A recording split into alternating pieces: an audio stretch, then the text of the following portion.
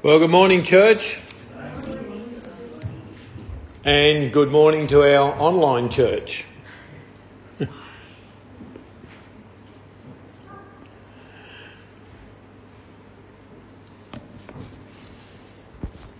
want to talk to you this morning, excuse me,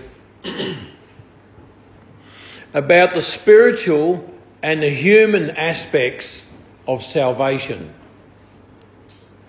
If you could open your Bibles to 2 Thessalonians chapter 2.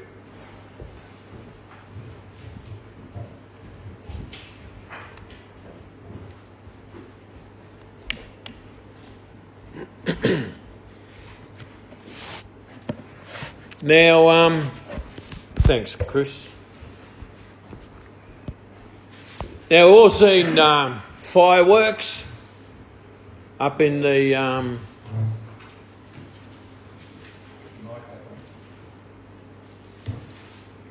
testing. Good on you, Pete. Thanks. We've all seen fireworks go off, and they're pretty nice to look at, and all, you know. But they don't last very long, do they? And there are people, some people who have a Christian experience that is as brilliant as fireworks. And they dazzle our eyes for a while, but then they splutter and go out, and their lives become sick and disappointing and disillusioning. And all of us know that it's the people who, through the years, maintain their spiritual glow who make us believe in the genuineness of Christianity. Their devotion is deep and constant because it's real. And we're about real Christianity, folks. Not something that just happens for a couple of hours on a Sunday, but something that, it's a lifestyle. Let's read 2 Thessalonians chapter 2, and we're reading verses 13 through to 17. We must thank God at all times for you, brothers, you whom the Lord loves, for God chose you as the first to be saved by the Spirit's power, to make you his holy people, and by your faith in the truth. God called you to this through the good news we preached to you. We called you to possess your share of the glory of our Lord Jesus Christ. So then, our brothers, stand firm and hold on to those truths which we taught you, both in our preaching and in our letter. 16. May our Lord Jesus Christ himself and God our Father, who loved us and in his grace gave us unfailing courage and a firm hope, encourage you and strengthen you to always do and say what is good. Now, I quite like that reading. I think it's very strong and a good instruction. So there's quite a message in this passage, and the main message for us today is to do two things.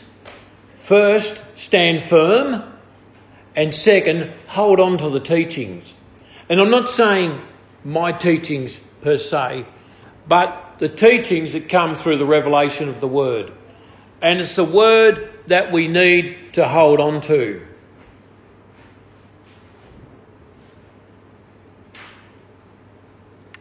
Something in my eye. Okie dokie. Paul says in verse 13, the Christians were chosen to be saved through the sanctifying work of the Spirit and through belief in the truth. The Thessalonians were a source of joy to the Apostle Paul, and Christians And believers like us are also a source of joy to the Lord Jesus Christ. Amen. We were chosen in him from the beginning. In fact, folks, we were chosen in him before this world was even created. God had a plan for your life, and he knew that you'll be born, and he knew that you'd be here today. Actually, can I have a show of hands? All the people here who were born in Maryborough. 1, 2. Okay. As far as everybody else is concerned, the Lord has brought you all. How many people here were born outside of Australia? Wow. So, I didn't see your hand. So we've all been brought here for today. God purposed that, and he knew that even before he created the earth and the heavens and the earth. I think that's very, very amazing. So, we were chosen in him from the beginning, and it's through the sanctifying work of the Spirit, folks, that we can receive salvation. Salvation, by definition, is deliverance from the guilt and the pollution of sin, coupled with eternal life. The price was paid by Jesus. Salvation is a change of heart. Salvation is passing from death to life. Salvation is becoming a new creature in Christ Jesus. Salvation is being born again. Salvation is a renewal of the mind. And salvation, folks, is being resurrected from the dead. You see, in one sense, in a spiritual sense, Jesus was not the only one that is resurrected, but we also have been resurrected. When we came out of the world and into Christianity, as we went through the waters of baptism, we were resurrected spiritually. Salvation consists in the implanting of a new principle or disposition in the soul. Salvation is the impartation of spiritual life to those who are by nature dead in trespass and sins. Firstly, the spiritual aspect of salvation is that the Holy Spirit regenerates, indwells and baptizes Christians into the body of Christ. The work of the Spirit is what sets us apart as Christians, and we are set apart from the world.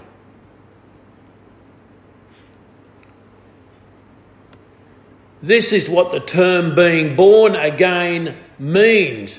Christians literally have a new beginning and a new life. But when we accept Christ on that day that we are born again, a great transformation happens in our lives as we are taken from a worldly viewpoint and lifestyle into a godly world viewpoint and lifestyle. But it doesn't end on the day we accept Jesus. That's when the work of sanctification begins. But then as we progress through our Christian life over the years, we are fine-tuned. We are fine-tuned. And we're fine-tuned into the likeness of Christ. That's the objective. The human aspect of salvation is belief in the truth of the gospel. It really comes down to more than just belief in the truth of the gospel. For the gospel to be effective, relevant and life-changing, it needs to be applied directly to our lives. The gospel message needs to be applied directly to our lives. The Holy Spirit then uses the Word of God to purify the believer's life. And it's this purifying which is the work of the sanctification that takes place. We are people on a constant change and constant changing. And even last week or the week before or last month, the Lord may well have quickened something to your heart in regards to your life or lifestyle, and you've made an appropriate change. It's the work of sanctification. I'm sure if I asked everybody here if they read and believed the Bible, I would get a positive response. But if I asked, when did you last apply the Scripture to your life situation, perhaps the response might be a bit different. I don't know. But application is everything. We take an instruction from the Scripture, we apply it to our life, and we move on. We allow God to do the changing. Let's talk about the calling, verses 14 and 15. The reader or the readers of this letter were called to salvation by the gospel as it was proclaimed by the apostolic missionaries in Thessalonica. And we too are called to salvation by the same gospel. The same gospel that saved people then, folks, 2,000 years ago plus, is the same gospel that is saving people today.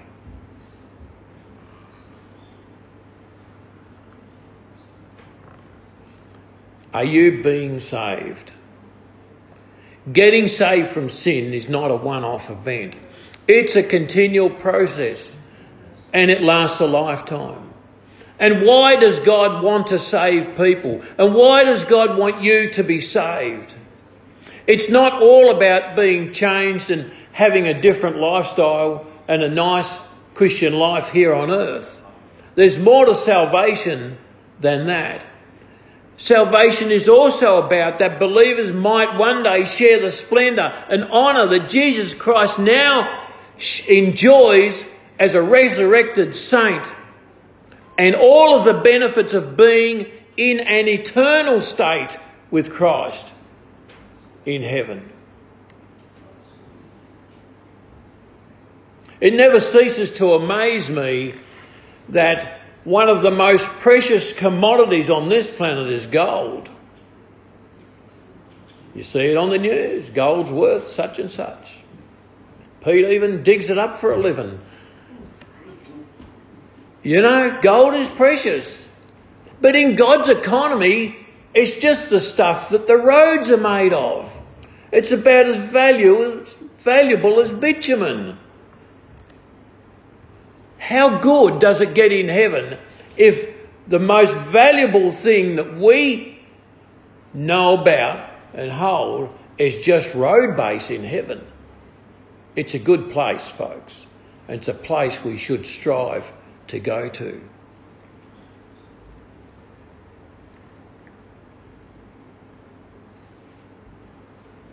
Salvation is the ultimate in unselfishness. What I mean is the offer of salvation from God is the ultimate in unselfishness. This is God's gift to people who sinned against him. Wow! How do you get that? Like, we're disobedient, we break the rules, we commit sin, and God comes along and he says, it's okay. I'll help you out. Not only will I forgive you of your sin, but you can come back to my place for 1,000 years? No. For 1,000,000 years? No. For all of eternity. For all of eternity.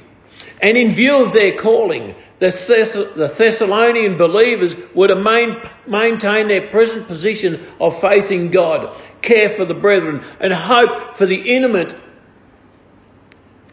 return of Jesus Christ. We also hope for the same things.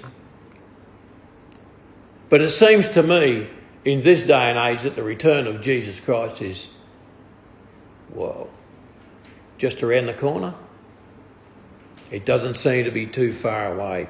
The Thessalonians were told to stand firm, and Christians are in a constant danger of being swept downstream by the currents of ungodly culture.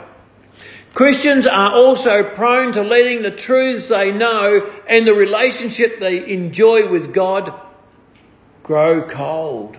And it happens sometimes. And sometimes we do grow cold. And sometimes the influences of the world or even the devil come to us, attack our mind. And instead of being ruled by our Christian heart, we begin to allow ourselves to be ruled by the mind and the ways of the world. But we need to get back on track, folks. And we need to stay on track with Jesus.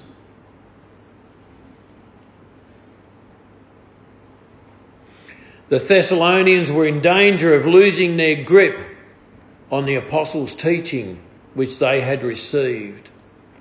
They'd received in person from the missionaries and from their letters.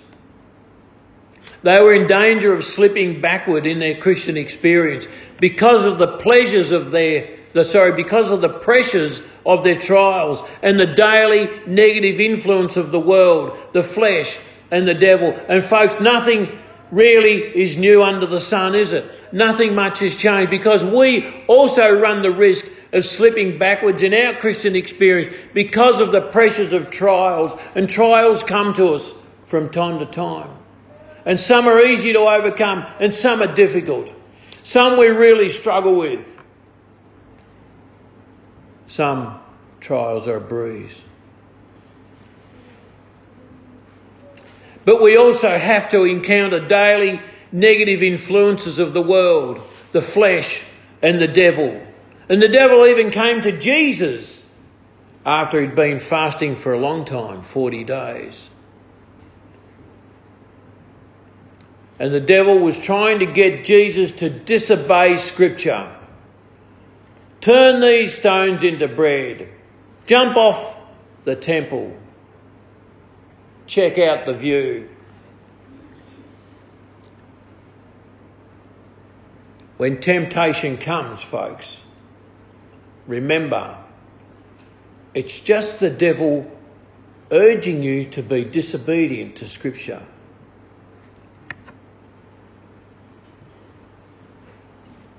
Just quote the Bible back to him. That's what Jesus did. And that's what you and I can do also. The call for the Thessalonians and the call for us is to stand firm. Not in the world, not even in the church, but stand firm in God. The church will not get you into heaven, folks. Jesus will. Jesus will.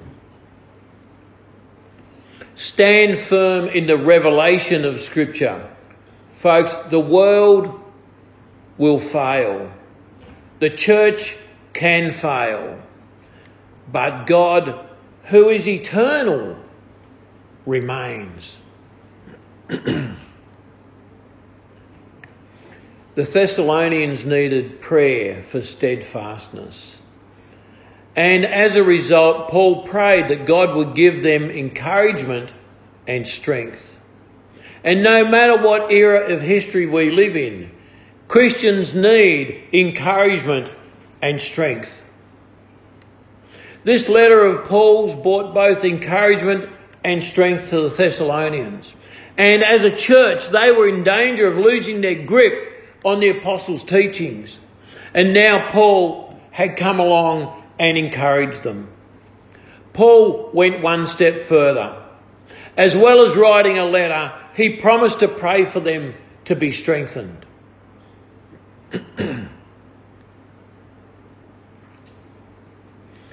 When answered, God's grace would make them firm and stable, and their deeds will be done as unto the Lord.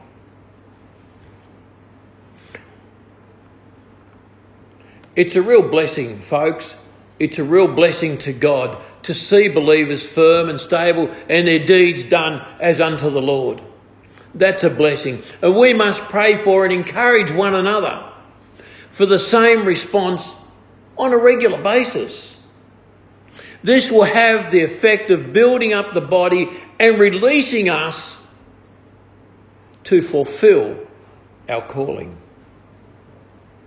Pardon me. We need to fulfill our calling. We need to even know what our calling is. And then when we find out, we need to fulfill our calling. We need to perform our ministries. And we need to go into all the world, folks, and preach the gospel. After all, aren't we about helping people getting their names in the Lamb's Book of Life? And if you don't know what your calling is, that's your calling.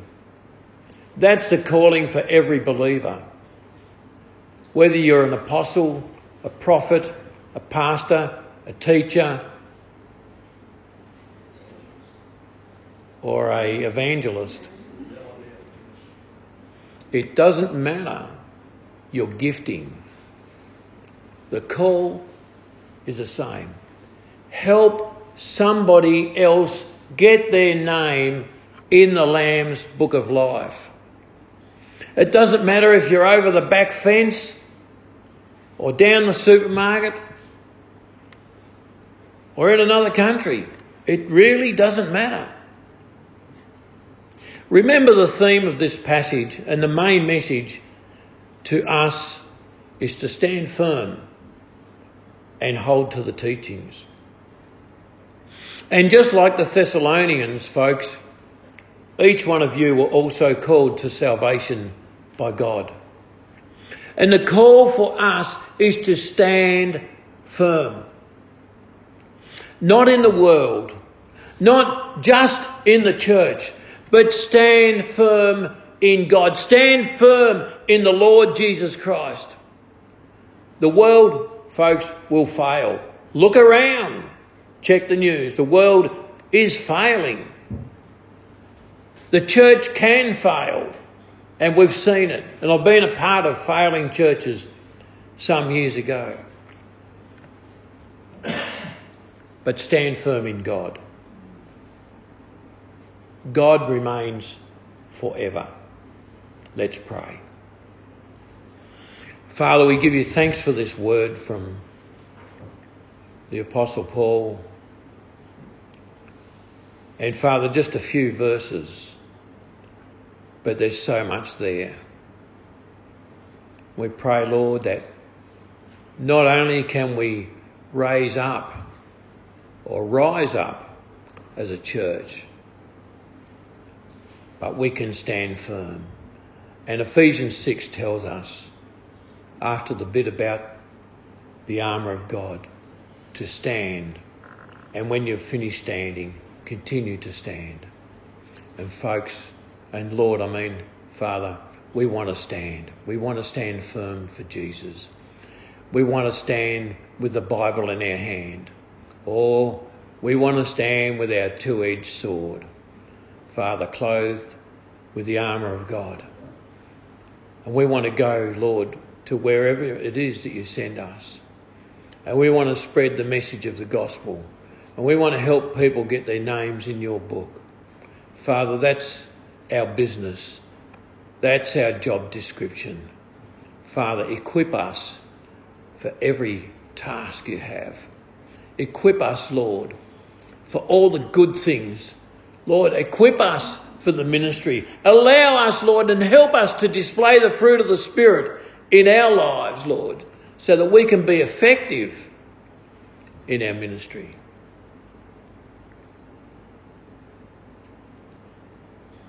Father, we give you thanks and honour and praise today. In Jesus' name. Amen. Amen. Thanks for listening to a Wattle City Church podcast sermon. You can find more great messages like this on the Anchor podcast app and also on the Wattle City Church Facebook page. Thanks so much for listening, and God bless you.